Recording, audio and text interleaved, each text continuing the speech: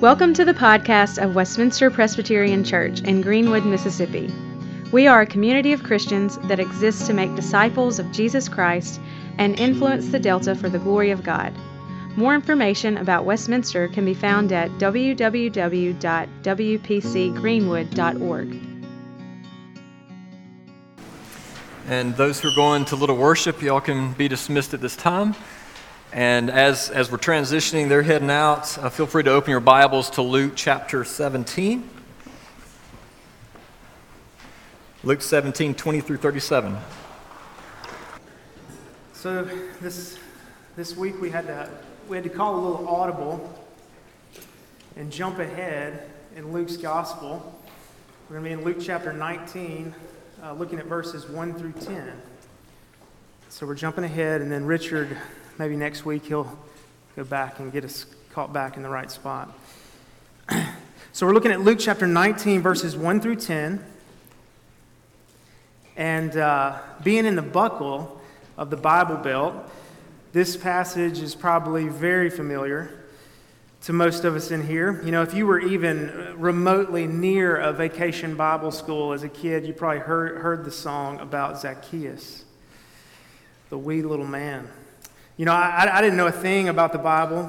My grandmother and my mother, I would say they did the best they could at that point in life, and they had me in and around the church, but I didn't care to know anything about the Scriptures, wasn't a Christian, had no desire to know God, to walk in His ways, but I knew about Zaccheaus.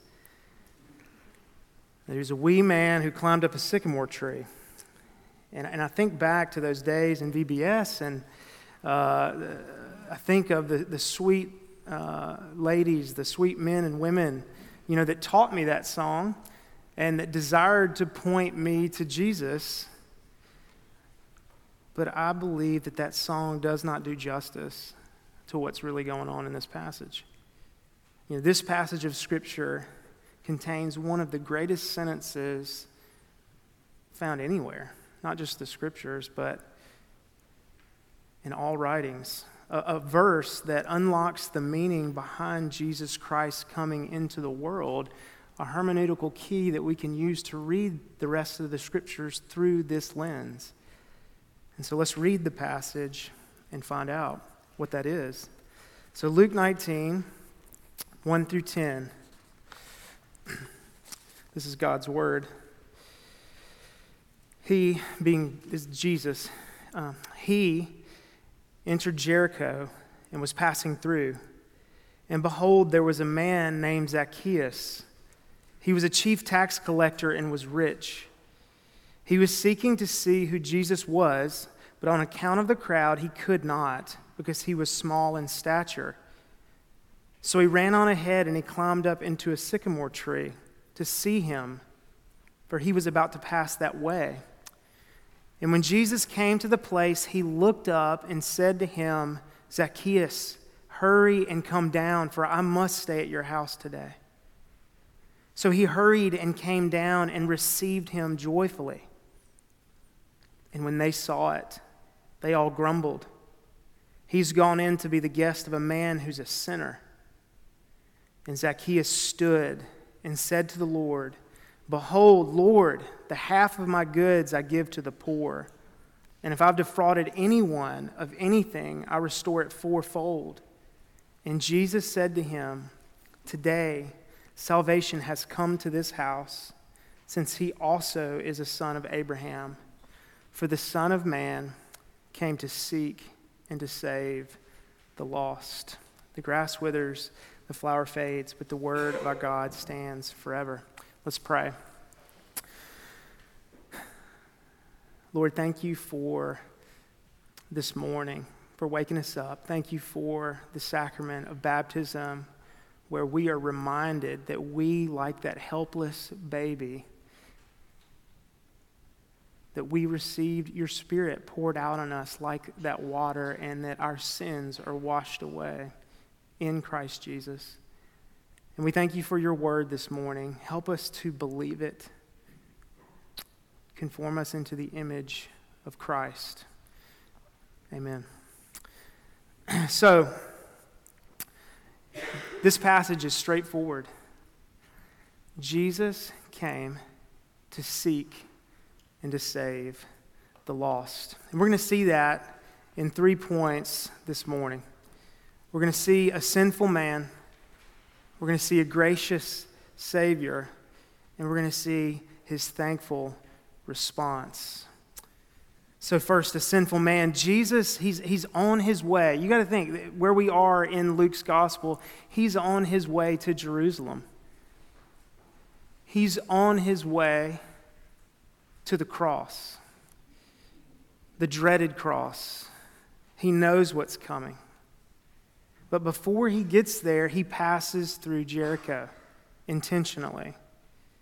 And if you remember Jericho, if you remember some of those VBS stories and you know anything about the Old Testament, you remember Jericho was the first town that when the Israelites were led into the promised land by Joshua, this was the first town that they entered in and conquered. This is the place where God miraculously caused the walls to tumble and led his people in victory. And in the days of Jesus, this place was known for its affluence, its fertile ground. It was known as the land of the palms. And so Jesus here, he's passing through, and then in verse 2, we find out about this character, this sinful man named Zaccheaus. How is he described? Well, he's the chief or a chief tax collector, and he was rich. And then we read the most famous part of the story after that in verse 3 and 4. We read that Zaccheaus, he was seeking to see Jesus. He heard that Jesus was coming through. He's seeking to see him, and so he runs and he sprints and climbs into this crowd and climbs up a tree because he knew Jesus was going to pass that way. You know, what a scene. I mean, just really try to imagine it, right? I think of the Christmas parade here in Greenwood. My kids always want to get on my shoulders because they want to see. And they forget I'm short and I can't see over Gary. So I need to be on somebody's shoulders. But no, you think of this. We do this when we want to see a parade or a concert or whatever. We just want to see what's going on. We try to get the higher ground, right? We want to see it. You know, we step on a sidewalk or find a hill, but can you imagine a grown man running and climbing up a tree out there at the Christmas parade? Climbing up a tree to see what's going on. You know, we got to get the image. I just told you to have an image in your head of this situation, but we have to get the image out of our head that was formulated when we sang that song in Sunday school. I think my grandmother's church even had an illustration of it up there. We got to get the sanitized, cheesy picture out of our head. This is not some little Keebler elf up in a tree looking down. Do you know who he was? He was very likely the most hated man in Jericho. A cheat, a crook, perhaps violent, the most hated man.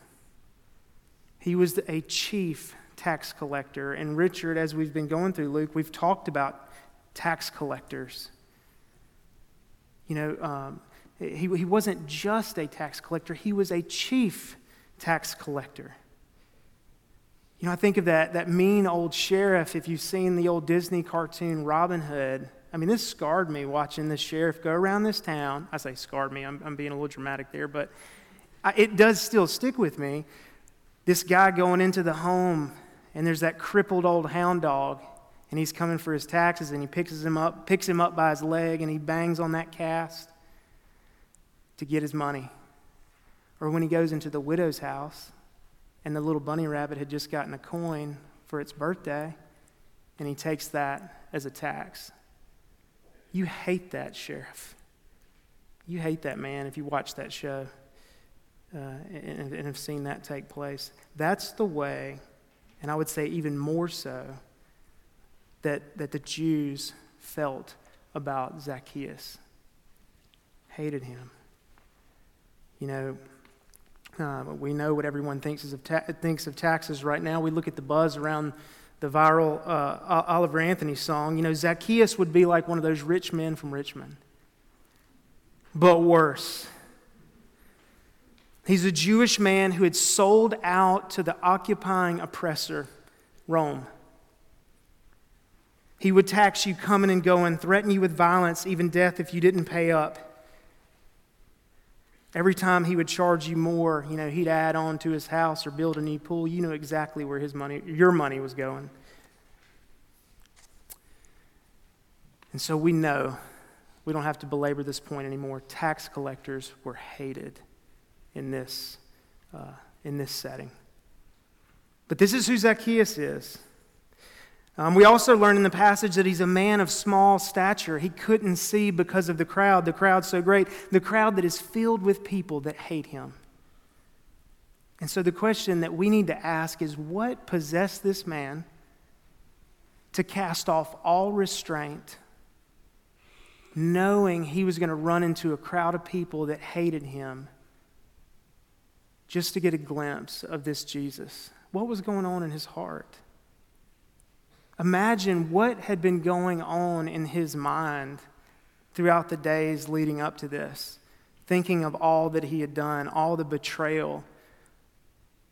What was going on in his heart as he lay upon his bed at night, thinking about what he was doing?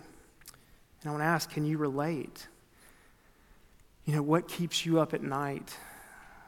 What sin or sins keep you up? Things that you've done, things that you've thought, constantly weighing on the conscience. Something's going on here in Zaccheaus' heart. He sprinted to climb up that tree and see this man that was performing miracles, and most importantly, he wanted to see the man who was pronouncing forgiveness of sins. Jesus intentionally passed through this town on a gracious pursuit of this sinful man. And so now we're going to look at the gracious Savior. We've already talked about the song a little bit. I'm not going to sing it for you, but I'll go through some of the lyrics. You may know it. When we were at RYM, the middle school RYM, one night the leader, Chandler, one of my friends, he was leading, and he actually was going through this passage. And people could not stop themselves from singing it as he was saying it. It was just in the brain, But think about it. It says, Zacchaeus was a wee little man. A wee little man was he. He climbed up into a sycamore tree for the Lord he wanted to see. And as the Savior passed that way, he looked up in the tree and said, Zacchaeus, you come down, for I'm going to your house today. For I'm going to your house today. And Chandler, after he recited those words there at RYM, he brought something to our attention, something that I had not given much thought to, that this song gets it wrong. Because it's downplaying the reality present in the exchange with Jesus. You think of this man, the one who is up in the tree, the hated man, the thief, the crook, the sinner. And Jesus looks up at the most hated man in Jericho, and he calls him by name. He looks up and he says, Zacchaeus. He doesn't say, hey, tax collector. Hey, sinner. Hey, jerk. He says, hey, Zacchaeus. And then what does he say after that? He says, hurry. Hurry. Come down from that tree. I must come stay at your house today. I must. With the weight of the coming cross and what was to take place in Jerusalem, Jesus takes time to call this sinner to himself and to hang out with the worst man in Jericho. Why? Because he comes to seek and to save the lost. That's why he came to this earth. Though Jericho's walls had long since crumbled, there were walls around the heart of a man that Jesus was in the business of demolishing. So he calls to Zaccheaus, tells him to hurry and come down, for he must stay with him. And let's look at two responses here. We're going to look at the response of Zaccheaus and the response of the crowd here. What does Zaccheaus do when he calls him? In verse 6, it says that Zaccheaus hurried down. I think this is an encouragement. I wish my children would take heed to his example. And when I say, do something, they hurry up and do it. Now, this is way more heavy and greater here because Jesus is the one talking. And when he calls Zaccheaus, Zaccheaus hurries down. And I think one point of application for us, something to think about, is we don't trifle with Jesus. We don't put it off when he calls us to himself and when he calls us to do something through his word. Zaccheaus knew what time it was. Jesus called him and he came down. He hurried down, and it says that he received Jesus joyfully. And this is what happens when you know the weight of your sin. The Lord opens your eyes up to the weight of your sin and your cosmic treason, and he opens your eyes up to the grace that is found in the gospel through the preaching of the gospel. And you are commanded to believe this message, repent and believe the gospel. This is what happens in the heart of a sinner. You don't put it off for another day. I'm sure in a crowd this large, there are some who have foolishly been putting off this call of Christ. I think of children and youth specifically because that's typically who I'm working with, but even adults. We put it off and we think, well, I'm going to get to that, on down the road. You are not promised tomorrow. The Lord says today is the day of salvation, so don't harden your hearts when he calls you. Zaccheaus responded swiftly and joyfully, and may we follow his lead. Then we see another response, or the response of a crowd in verse 7. They see this exchange between Zaccheaus, the one whom they hated, and this Jesus who is calling him to himself. They see it, and what do? The leaven of the Pharisees had spread to the people. They grumbled. He has gone in to be a guest of this man who is a sinner. They had forgotten or just not cared, not paid attention to the words that Gary read earlier from Matthew or earlier in the Gospels where Jesus says, it's not the healthy who need a doctor, but the sick. I've not come to call the righteous, but sinners. This response of the crowd, it reminds us of the response of the elder brother in Luke 15 in the parable of the prodigal son. And as we hear this again, it came to my mind as I was thinking through this, how many times does this theme come across in Scripture? How many times are we reminded of the gospel? Some people may think that us preachers were one-trick ponies. We keep, preaching the gospel. There's a reason that it's stated over and over throughout the Scriptures, and we constantly see this example of the Pharisees because think of the human condition. Our default is to try to earn our salvation, to view ourselves as righteous in and of ourselves, and see no real need for Jesus outside of just, a cultural nicety. Think of the human condition. Why are we constantly reminded of this? The foremost problem in our world today is not something outside of us. I would say that it's people don't see themselves as sinners. They don't see themselves as sin-sick and deserving of God's wrath. The problems outside of us were victims of circumstance. And if we see the problems as mainly being around us and surrounding us outside of us, we're never going to go to the proper physician, which is Jesus, or who is Jesus. We'll just place Band-Aids over the issues and never heal the sickness. Zacchaeus was well aware of the problem and the fact that the problem was him. It was in him.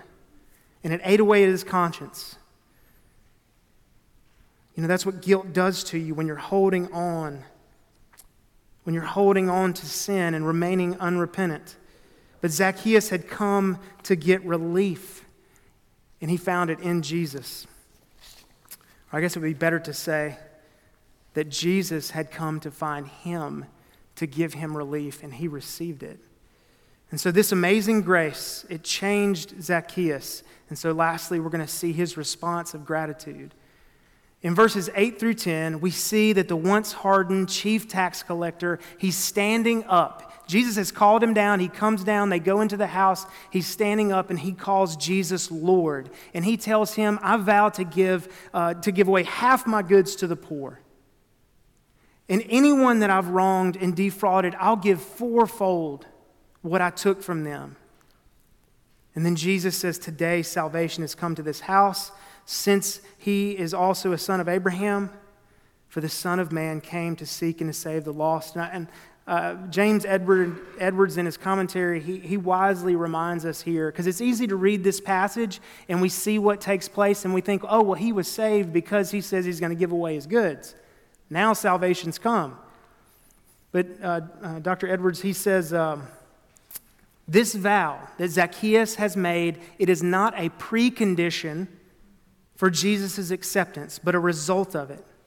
Jesus doesn't require Zacchaeus to change before he takes up residence with him, but Jesus pursues him, and he takes up residence with him and his presence. Jesus' presence with Zacchaeus evokes a transformation, and we know that's the working of the Holy Spirit in Zacchaeus. You know, a few chapters before this, 15 through 18, we read of a rich man and Lazarus. And we know that the rich man did not take care of Lazarus, the poor man who was outside of his gate. He looked down upon him, did not help him in any way. And then we saw the rich man's demise and his utter damnation when he died. And then in chapter 18, spoiler alert, we'll come to it in a few weeks, but in chapter 18, there's a story of a rich young ruler who comes to Jesus and he says, how may I inherit eternal life? And Jesus points him to the law, and he says, I've done it. I've kept it all. And then he says, well, go sell your goods and follow me. And what does the rich man do? He goes away sad because he had many possessions. The rich ruler had made a god of money and wasn't willing to make a god of Jesus in his heart. And Jesus says those famous chilling words, it is easier for a camel to go through the eye of a needle than for a rich person to enter the kingdom. You know, and the disciples rightly and probably fearfully asked Jesus then, who can be saved? And Jesus said, what is impossible with man is possible with God. You know, and that's what we see happening here in Luke 19 with the salvation of this rich man. It was impossible, humanly speaking, for this man to be saved, but with God, it's possible. You know, we tend to get the idea from Luke that Jesus is a friend of the poor and the oppressed, and he is. We see him helping and healing those that were marginalized. And he's just opposed to the rich. But the story of Zacchaeus gives us a more full picture. He was as rich as they come. You know, at one point, the problem was money was his God. And so the question is, how do we know if something's become a god to us? Something good. Money is not the root of all evil, but the love of money is the root of all evil.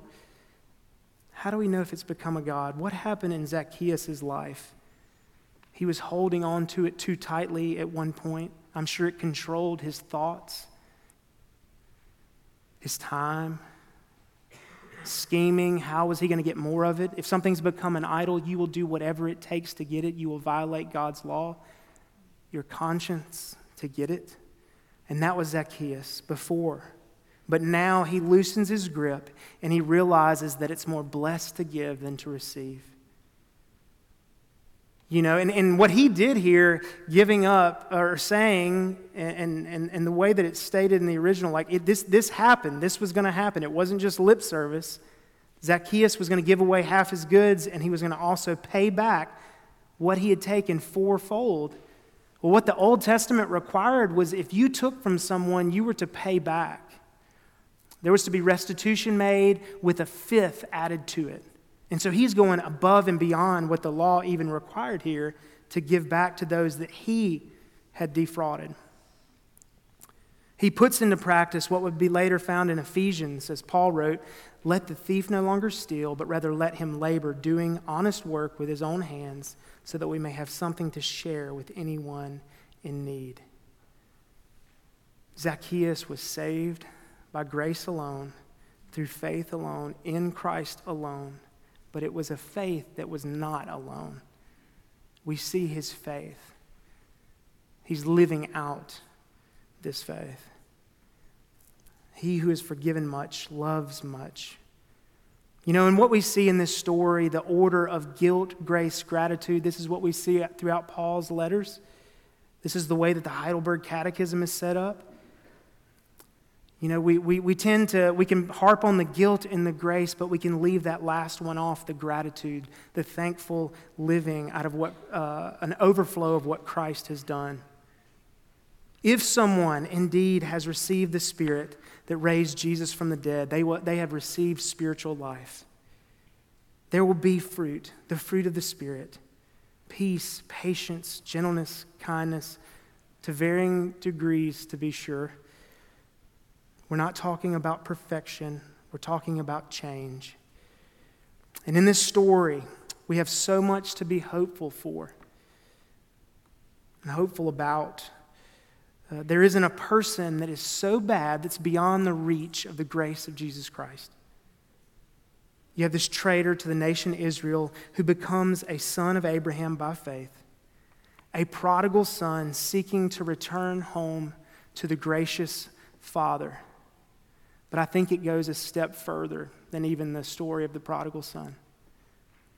Because unlike the older brother in the story of the prodigal son, Jesus is the gracious older brother who leaves the house and he goes and finds him.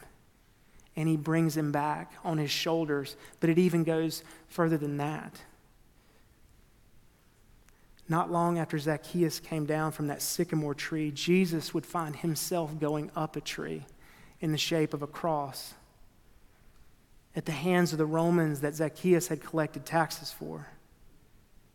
And on that cross, Jesus died in Zacchaeus' place for all the lying and the stealing and the cheating, the violence. On that cross, Jesus died for your and my sin, all the lying and the stealing and the slandering and the gossiping, the lust, the murder, and the hatred. He went into the grave that we all deserve, and he rose again on the third day, proving that the payment had been accepted. All debts discharged. As far as the east is from the west, so far have your sins been removed from you. If you're in here today and you're a believer, it's not because you wised up and decided, I'm going to follow Jesus today. It's because Jesus tracked you down and he called you by name. There is nothing to boast in but in the name of Jesus Christ. You cannot boast. He came after you. And if you're in here today and you haven't put your faith in Jesus Christ, I can say on the authority of God's word that he's making an appeal through me, that today you come to him and put your faith in him. He will receive you.